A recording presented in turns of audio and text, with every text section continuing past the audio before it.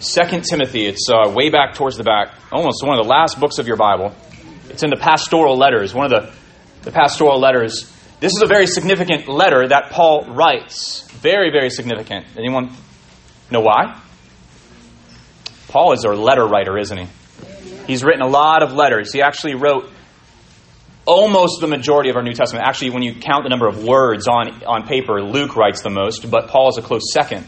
But why is it the most significant letter of Paul? Yeah. This is just a guess. Yeah. That it was one of the last, if not the last, you got letter it. that he wrote before he himself was put to death. Exactly. This is what most biblical scholars believe to be the final letter of Paul. It's the final letter we know for a fact Paul wrote. Now, some people will attribute Paul to writing the book of Hebrews, and that's up for dispute. If he wrote the book of Hebrews, that's his last letter. But if he didn't, this is his last letter that he ever wrote to anybody. It's very significant because, I love geeking out about the Apostle Paul. Very fascinating figure, a hero in the faith of mine for sure. And this is his last opportunity to send something out. Now we have to talk about dates now and when he wrote this letter. This comes 1 year after writing 1 Timothy. 1 year after writing 1 Timothy. And he's writing this either in the year 64, 65, or 66 AD. Okay, very significant years on the calendar. And he's writing to a young man he is discipling. He calls him his dear son in the faith. And his name is Timothy, right? Timothy. And where does Timothy live? In which city is he ministering? The city of Ephesus. Ephesus. Remember where they had the temple to the goddess Diana?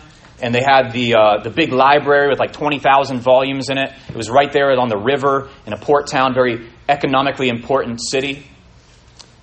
Very prosperous city. And Timothy is trying to lead a congregation there.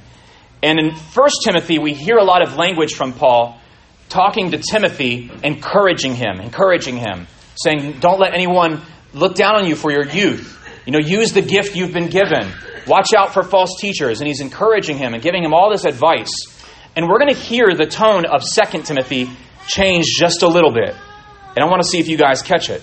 But we find ourselves in the year 64, let's say, maybe 66, in between there somewhere. What happened in the year 64, though? It's very important in Roman history. Anybody know? Who was the emperor?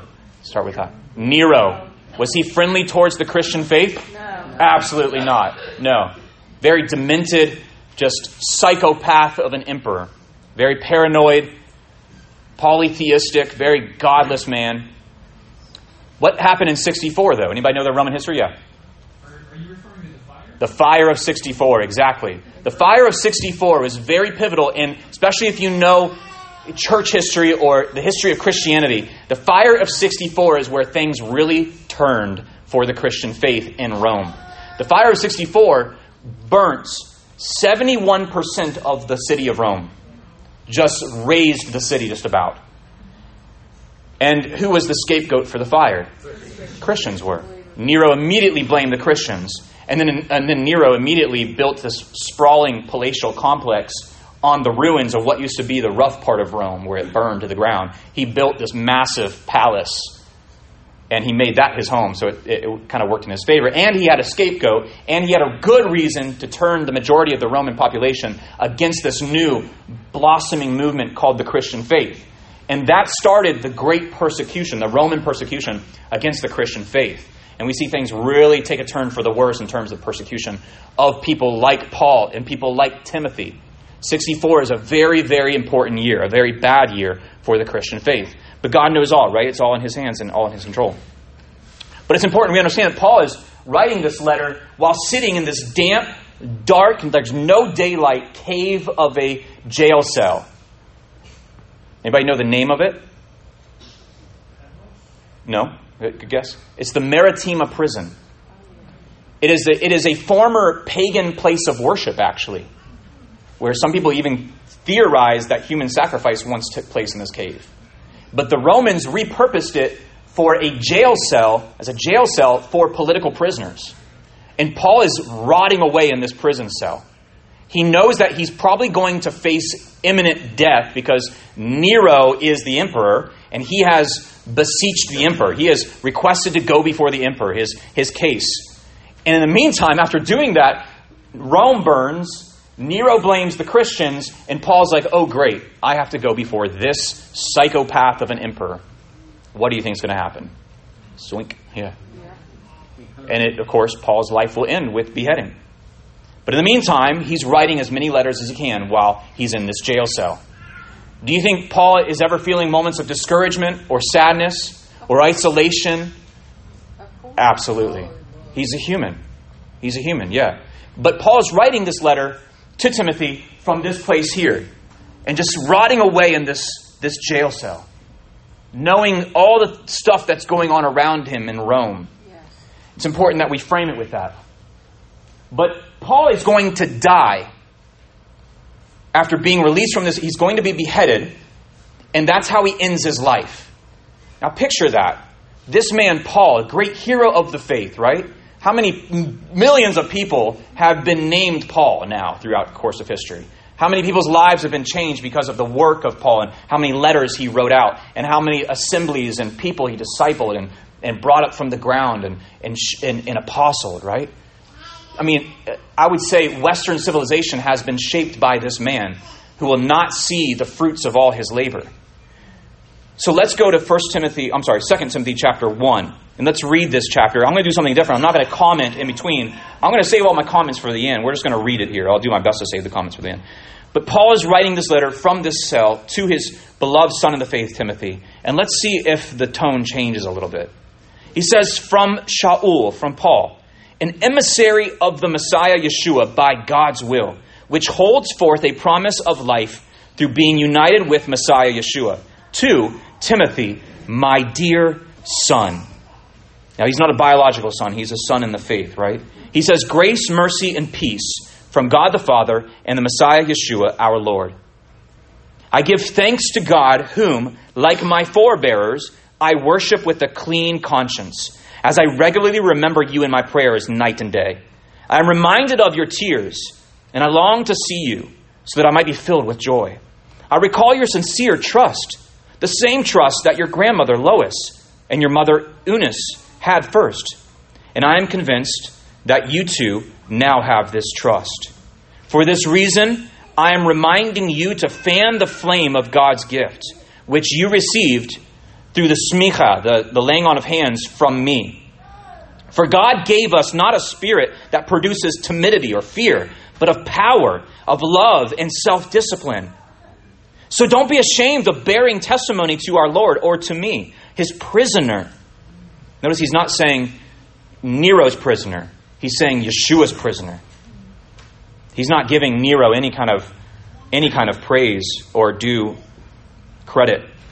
On the contrary, accept your share in suffering disgrace for the sake of the good news. And God will give you the strength for it. Since he delivered us and called us to live a life of happiness as his people. What? Holy calling. Oh, I thought it was holiness. Oh, I thought it was happy. Oh, it's holiness. Okay. A life of holiness as his people. It was not because of our deeds, that's important, but because of his own purpose and the grace which he gave to us who are united with Messiah Yeshua. He did this before the beginning of time, but made it public only now through the appearing of our deliverer, the Messiah Yeshua, who abolished death and through the good news revealed life and immortality. It was for this good news that I was appointed a proclaimer, an emissary, and a teacher to the Gentiles. And this is why I suffer as I do. But I'm not ashamed, because I know him in whom I have put my trust. And I am persuaded that he can keep safe until that day what he has entrusted to me. So follow the pattern of sound teachings you have heard from me with trust and the love which is yours in the Messiah Yeshua. Keep safe the great treasure that has been entrusted to you with the help of the Holy Spirit who lives in us. You know that everyone in the province of Asia has turned away from me, including Phygellus and Hermogenes. May the Lord show mercy to the household of Onesiphorus, because he was often a comfort to me and not ashamed of my being in prison. On the contrary, when he came to Rome, he diligently searched for me and found me. And may the Lord grant it to him to find mercy from Adonai on that day. And you know very well how much he helped me in Ephesus. Let's go to verse 1 of chapter 2. So then you, Timothy, my son, be empowered by the grace that comes from the Messiah, Yeshua. You hear a little bit of a tone change towards the end of chapter 1, don't you? Where Paul is going from kind of this mountaintop experience, seeing Timothy operating as gifting and calling in Ephesus, to now it's kind of like, keep going in that, Timothy. Keep going, keep going, keep going. I know, it sounds like Timothy himself is facing hardships, doesn't it? That Timothy himself needs encouragement. He's having to tell Timothy, press on, press on, press on. Don't let people look down on you. Don't let isolation get in your head. And then even Paul admits, and he says, you know, everyone in the province of Asia has turned away from me. He's saying, I know your pain as well, Timothy. I know what you're going through. His tone has kind of changed a little bit. And this man, we're going to see as we close the book of 2 Timothy here in a few weeks, Paul never in his life is going to see the real fruits of his labor. He's never going to see lives changed like he could see today if he were to look out and see Gentiles coming to faith in God and Abraham, Isaac, and Jacob. He's never going to see the millions of people who are named after him. Towns, roads, churches, all kinds of things that will venerate this great man of God. He will never see that. He will die alone, isolated, and feeling betrayed by people who are closest to him. But does he give up the faith? Absolutely not. This painting here, does anybody know the name of this painting? Starry Night. Anybody know who painted this? Vincent van Gogh. You guys know your history? There he is. Vincent van Gogh. Vincent van Gogh. He's a great example of someone who was an amazing artist and painter. Do you know how many paintings sold in his lifetime? One. One painting sold in his lifetime, and it wasn't for very much. How much are his paintings selling for now? Tens of millions of dollars. I mean, they're in museums protected by laser beams and cameras, right? And Starry Night included. But this man never saw the fruits of his labor. Can you imagine, just on a side note, being the guy who had to paint Vincent van Gogh? Wasn't this a self-portrait? I don't know. Yeah. Maybe it was. Okay, maybe it was. Well, that's the only person that can paint Vincent van Gogh is himself, right? Who's this guy? My clicker's being slow to click here. Vincent van Gogh. Thank you. There he is. Nikola Tesla. Nikola Tesla. Yeah, he lived in the early 1900s. He didn't die till 1943. Another person who worked all his life, invented all his life, came up with amazing ideas, but never really saw them come into fruition in his lifetime. And in fact, even in his lifetime, were stolen by other businessmen. A lot of his ideas, like the fluorescent or the incandescent light bulb, was kind of taken and stolen by Edison, but came up with alternating current, which a lot of electronics run on now. Yeah, amazing inventions that had other people not stolen or squashed the ideas of, would have radically changed, but he did not see them come into fruition until after he died. He didn't see them at all. So another example of someone like Paul had to die and didn't see it. Another person. Anybody know this guy? You probably don't. I learned about him this morning, actually. His name is, this is a funny name, Ignaz Semmelweis. Ignaz Semmelweis. Can you imagine being named Ignaz? Ignaz, come here. Yeah, Iggy. Yeah. Ignaz Semmelweis. He was a Hungarian doctor, surgeon, obstetricianist, like amazing, intelligent, came up with a lot of breakthrough, life-changing, life-altering medical breakthroughs that he did not see until after he died. This man was a surgeon, but he also, one of the ways that they were learning how to perform surgery on people was that they would go and they would perform surgery and learn about human organs using cadavers. They had a big problem in Europe at the time where they would be doing surgery, so to speak, exploratory surgery or autopsies on cadavers, and then they would go in and they would deliver a baby. And the baby would catch a fever or some kind of infection and then die. And they were like, what is going on with this? Well, Mr. Semmelweis here thought maybe there's a correlation between the two.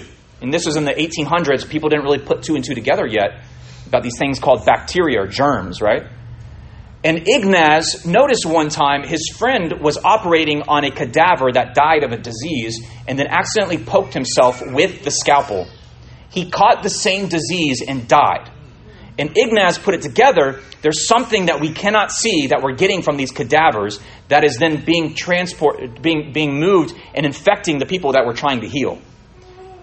And so Ignaz came up with this solution. He thought maybe if we can wash these invisible particles, he called them, off of our instruments and off of our hands and then go deliver the baby or work on and perform surgery on a patient, maybe that will help. So he did this controlled study where he had some of his midwives would wash their hands with this lime and chloride solution. And they had a 90% drop in infantility every time they did that. So he prescribed all his surgeons working in his ward and all the midwives working in his ward had to, before they started on a new patient, had to wash their hands with this stuff. And he was so ridiculed by the status quo, you could say, by other doctors and surgeons. He was so ridiculed, they would pick him apart and slander his studies. He actually wrote studies on his findings. And he couldn't see, there was no proof of the bacteria. They didn't have the ability to see these microbes that were causing these infections. But he was certain beyond a shadow of a doubt that this was what causing the ailments and all the death.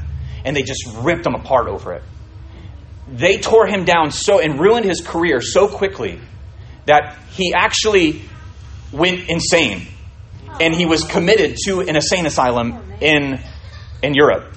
When he was committed and even his family committed him to an insane asylum, he realized what was going on. He tried to fight his way out, and he was severely beaten by the guards of the insane asylum. He was put in a straitjacket and then had to undergo daily baths in ice cold water. They thought that maybe solved your insanity, and he was just locked in the cell with a straitjacket. Well, through the beatings, he had like internal bleeding or some kind of injury that got infected, and he died.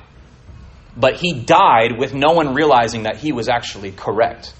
And of course, much later, people were like, "Wait a second, what if we start washing our hands before we perform surgeries on people?" Right? But poor Ignaz died and he was never vindicated in that belief.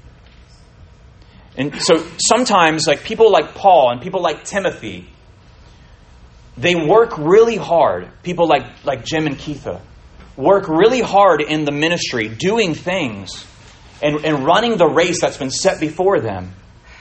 But at times feel a deep isolation, a deep discouragement.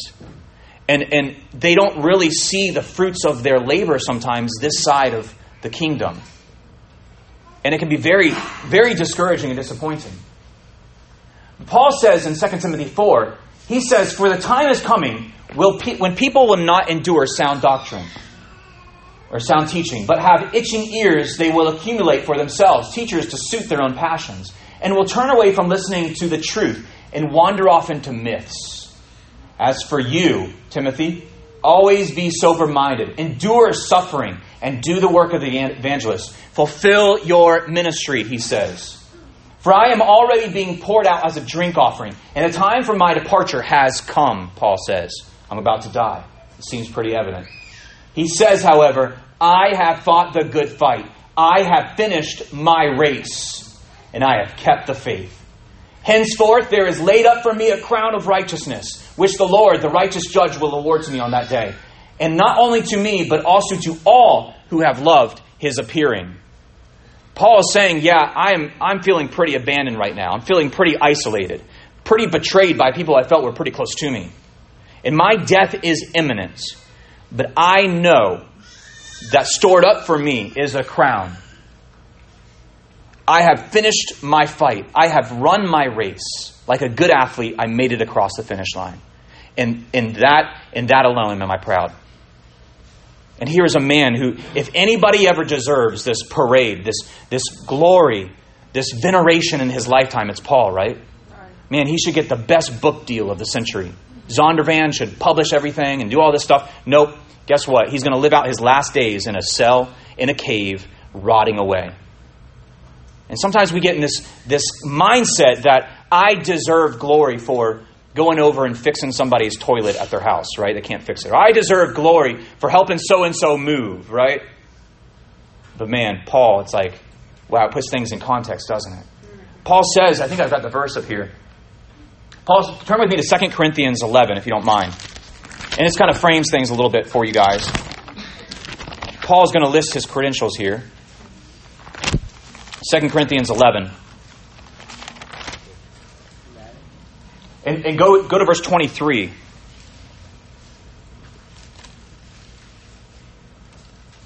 Second Corinthians 11:23.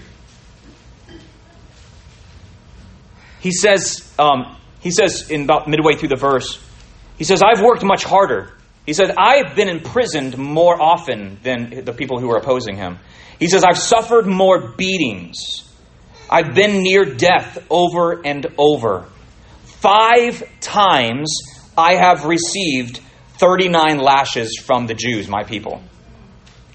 Anybody ever been lashed in here like once? Like not a single lashing from it? No? 5 times. What's 5 times 39? He says, 3 times I was beaten with rods. And then I was stoned. 3 times I was shipwrecked. I spent night and day on the open sea. In my travels, I have been exposed to danger from rivers, dangers from robbers, dangers from my own people, danger from Gentiles, danger in the city, danger in the desert, danger at sea, danger from false brothers. I have toiled and endured hardship, often not enough sleep. I've been hungry and thirsty, frequently gone without food. I've been cold and naked. And beside these external matters, there is the daily pressure of my anxious concern for all the congregations. Who is weak without my sharing his weakness? Who falls into sin without my burning inside? Wow. Paul is saying, like, despite all of that stuff, my anxiety lies in the spiritual health of these congregations I'm starting. I don't care about all that stuff, but I'll throw it out there to prove that I've had to suffer a lot. But Paul says in 2 Timothy 4, I've run my race now. I finished my fight. Now, Timothy, it's on to you. Now, this man is a Kenyan. His name is Eliud Kipchoge. Have you ever heard of him? Probably good you haven't. He is the first human being to run a marathon, 26.2 miles, in under 2 hours. He ran it in 1 hour, 59 seconds, and I think, 1 hour, 59 minutes, and I think 45 seconds. And I think it was in the city of Berlin, if I'm not mistaken. 26.2 miles.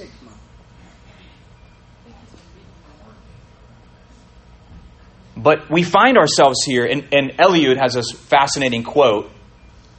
He says, if you want to run a marathon, just know the marathon doesn't start until 30 kilometers in. It's like, wow. 30 kilometers in. And the couple marathons I've run, that is a very true statement. The marathon doesn't start until you're about 15 miles in, 16, 17 miles in. It's all gravy up until that point. And there's actually some people, medical people, psychologists, have looked at marathon runners who regularly run marathons and said that they go through 8 stages, which involves a lot of different emotions, and some of them are actually grief. Like you're grieving something. But stage 5 and 6 of running a marathon, of the 8, are what they call the wasteland, which is miles like 15 to 17-ish or 15 to 19, depends on the person. The wasteland. And then miles like 17 to 20, they call the dark place. Oh. The dark place. Where you experience the most intense isolation, the most intense mental grief, and you're overwhelmed with just this emotion of thinking, why did I set out to do this? Why? And then it's not until you hit a number that starts with the number 2, a mileage that starts with the number 2, that you begin to feel a glimmer of hope. And you think, okay, now I've only got a 10K left. I'm in the decimal that is my finish point. And you start to feel that glimmer of hope. It doesn't get easier, but it gives you a little tiny glimmer of hope. But that dark place is everything. And they say, I was reading the article this morning, they say the best thing you can do when you're in the dark place is to not get isolated in your own head. Run up to someone and talk to them. Encourage them. Ask them about themselves. And they will hopefully do the same thing about you. They say dedicate every mile to someone you love as you're running it. Every mile. This mile is going to be for so-and-so. Okay, the next mile, okay, this one's going to be for so-and-so. And you make it less about yourself then. And you get outside of the cave of your skull. You see, we find Paul at the end of his marathon, so to speak. The beginning of the marathon, it's like this joy, there's this excitement, there's this adrenaline, and it's fueling you for about the first 15 miles. I'm doing this, right? And you got all these people around you. I mean, really, physically, you're surrounded by people as you're doing the first half of a marathon. The end of the marathon, it's kind of the same. I can begin to hear the music playing up at the finish line. Even I'm just a couple miles away. Yeah, I've got blisters forming on my feet. I'm pretty sure my toenails are no longer attached to my feet, right? Every part of my body is hurting, but man, I can hear the cheers. I can hear the music. I can almost see the finish line up there. And there's more and more people on the sidelines cheering you on. So the start and the finish are almost the easiest parts of the race. And what is the hardest part? That dark place in the middle, where your determination, your commitment is really tested. Really, really tested. I think in 2 Timothy, and we're going to read on throughout this book as we teach through it, Timothy is finding himself in the 20s. He's at mile 24, 25, 26, something like that. He can hear the music. He can see the finish line. And he's saying, man, I've done it. I'm there. It's been tough.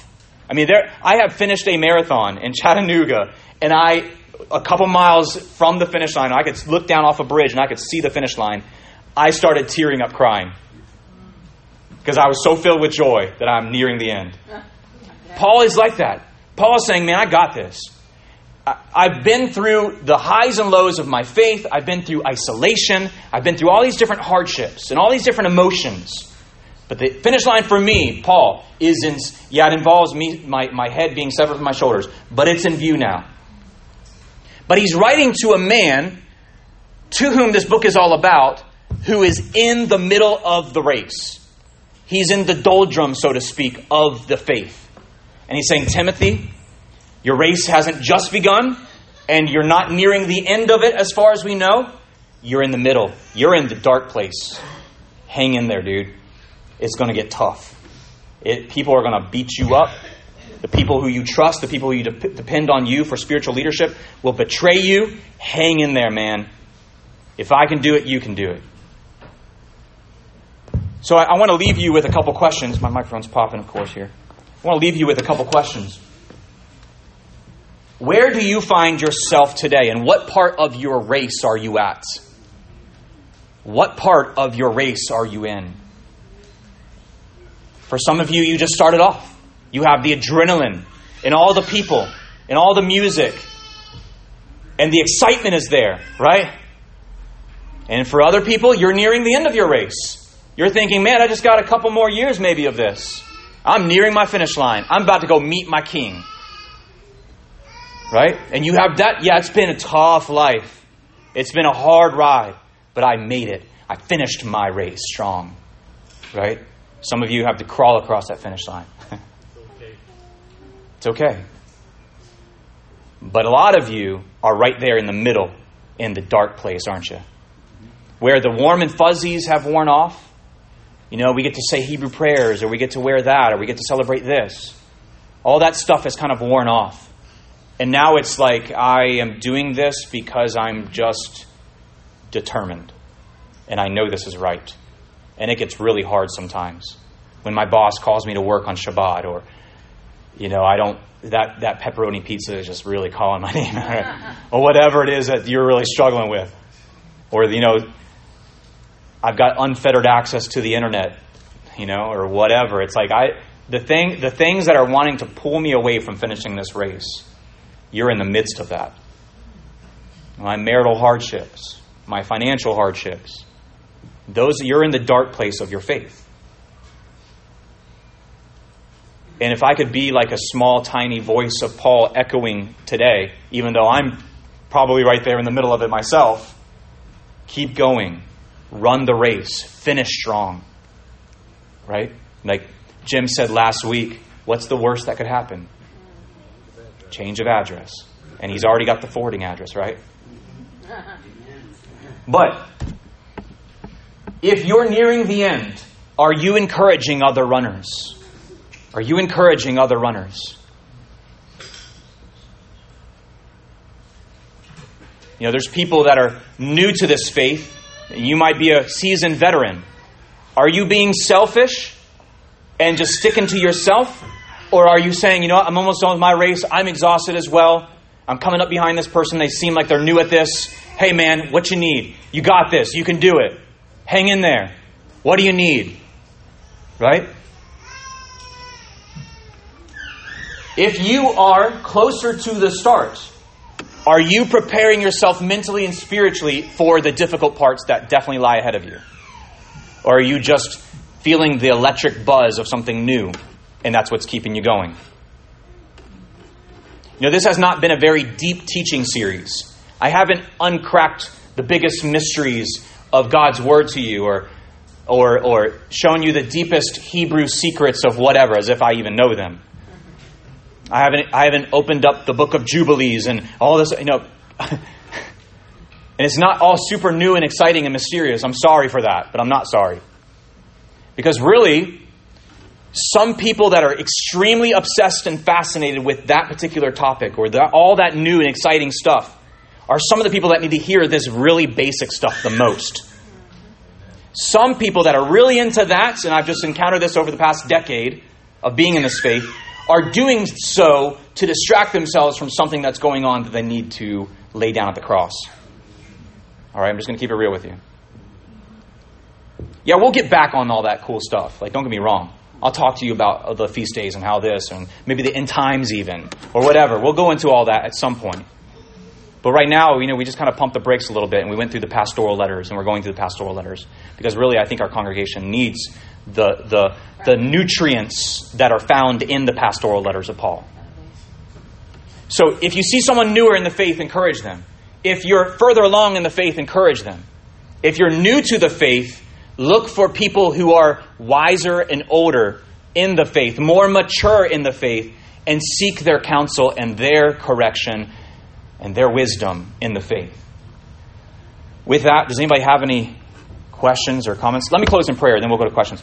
Father, I thank you so much for your word, and I thank you for the life of Paul and giving him strength and encouragement so that we could open his letters even today, 2,000 years later, and they still speak to us as timeless words of encouragement and edification. May everything we read today and talk today and study and discuss while we're breaking bread and eating, may it be bringing you glory and honor. And I pray this in Yeshua's name. Amen. Amen. You guys have any questions or comments or feedback? None? Okay, wow, okay. So quiet today. Yeah, we'll go to Jim, and I saw Xavier's hand. Whenever anyone is involved in ministry deeply, like when it sort of consumes their life, if you will. Yeah. There is that dark place is often the place where you get the least amount of encouragement. Mm-hmm. Yeah. It's like you're encouraging everybody else, but there's not a lot of encouragement coming back. Yeah. I really see that in Paul. You're pouring out. Always pouring out and always encouraging, but then he talks about, this person did me harm. I thought this person was this, but they weren't. Yeah. You can always see his being very real about what that life is like. Yeah. And so, for Keith and I, we really feel like Acts chapter 18, like that's where we're at. We're training others to do this kind of work. Yeah. And we're strengthening those in the region we've been given so that they'll be encouraged and strengthened in any way we can, whether it's teaching or preaching or example or whatever. We kind of see that as, what we're going into that season. Yeah. It can be incredibly lonely. Absolutely. It can be, and when we come back, it's just so wonderful to have, the encouragement and fellowship. Yeah, absolutely. Yeah, it's kind of a recharging time. Funny story. I was running the Chattanooga Marathon, and I run with a little fanny sack on and a fanny pack, and in my fanny pack I had my phone, and I was about 15 miles in, and I was kind of entering that cave in my mind and feeling really alone. I mean, there was no one around me, and it's crazy to think that you're running a marathon with 2,000 people, but over the course of 26 miles, you get spread out. And you'll be on this stretch of the race wondering if you're on the right part of the race. You're that alone. I mean, you're winding through these little sidewalks and through these woods and stuff, and you're running along, and you're thinking, wait, did I take a wrong turn? There is no one there, right? And eventually you might come up on someone, or someone might come up on you, but you really feel isolated physically and mentally. Well, I pulled my phone out of my fanny pack, and I was going to FaceTime Stacy while running because I needed that encouragement. And I went to dial the number, and I hit the passcode in wrong because there was a little bit of sweat on the screen, and it registered my fingerprint wrong. And so I couldn't log into my phone to do that. So I was like, oh, man, it disabled it for 1 minute. And I put my phone back in my fanny pack, and I kept going. I was like, okay, in a minute, I'll check it. Well, in a minute, I check it, and the whole time for that minute, it thought my stomach was typing the numbers on the phone. And it locked it out for like 6 minutes or 5 minutes, and I was like, oh. So I put it back in my fanny pack, and I kept running, and I tried to turn it the other way so it wouldn't do that. I pulled it out again, and my phone was like disabled for 3 hours. And I'm like, why? And I thought, I couldn't even listen to music. I couldn't call Stacy or anybody and get encouragement. And then my phone eventually just shut itself off. And Stacy was sitting there watching the app. We have Life 360 on our phones, and she was watching my location as I'm running and tracking it to figure out when I'd be crossing the finish line so she could go out and meet me. And she was looking at it, and she just sees that it goes black. Oh, no. And she's like, did he die?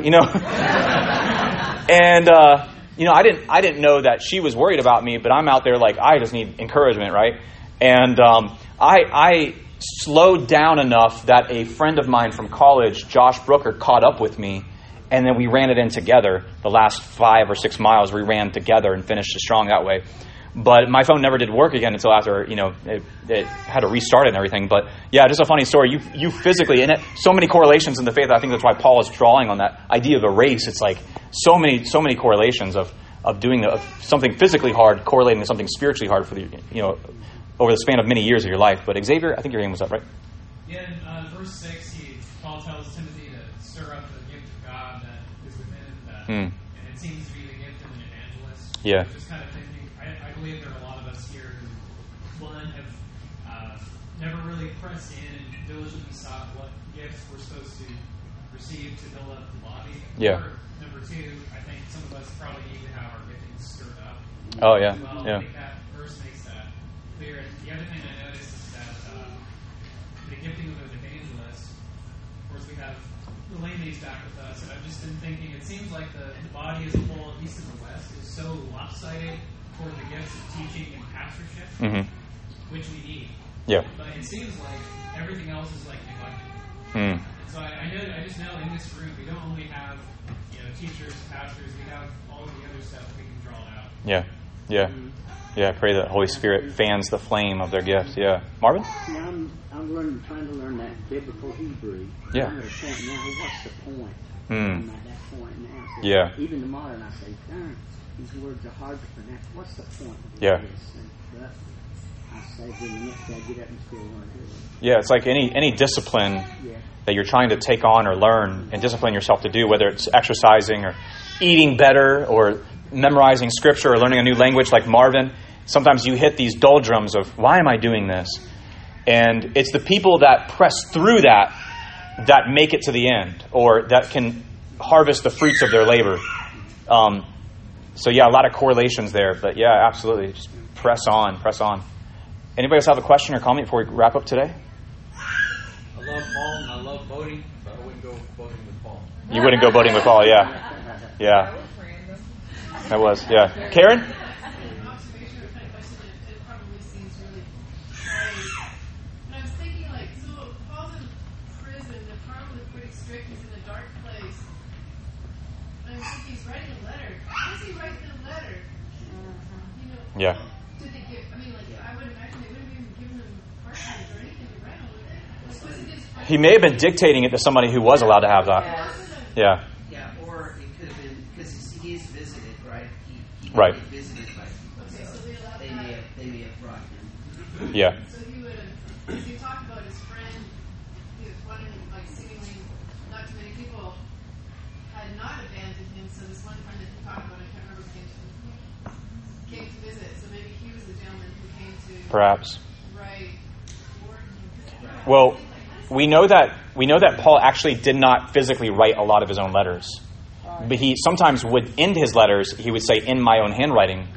Some people speculate that Paul was mostly or partially blind and that he struggled with his eyesight.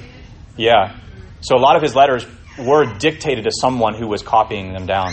So it may have been the case there when he's in prison in Rome, but we just don't know for sure. But yeah. Yeah, Suzanne? You know, the scripture does not say this, but there's a possibility also that Paul was being ministered to by angels. Mm. There's that possibility. Yeah. And they were writing the letters. I mean, if this was God's purpose on the earth, but it's so amazing to me, just like Moses, knowing it's his last days, what is he doing?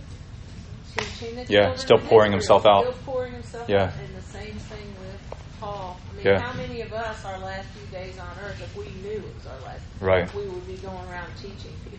Yeah, How yeah. many of us? Yeah.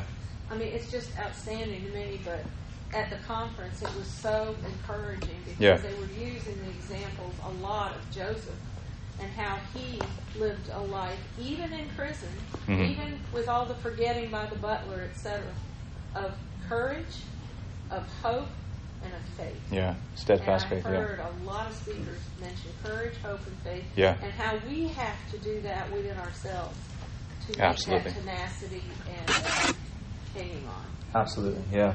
So, guys, if you're here today and you need that encouragement, be encouraged. You might not see the fruits of your labor, the fruits of your prayers. It might not be answered in your lifetime. You know, that loved one that you're praying for, or whatever, the ailment that you're suffering from. But like Paul, we know the end of the story, right? Like they sang today, I'm fighting a battle you've already won, right?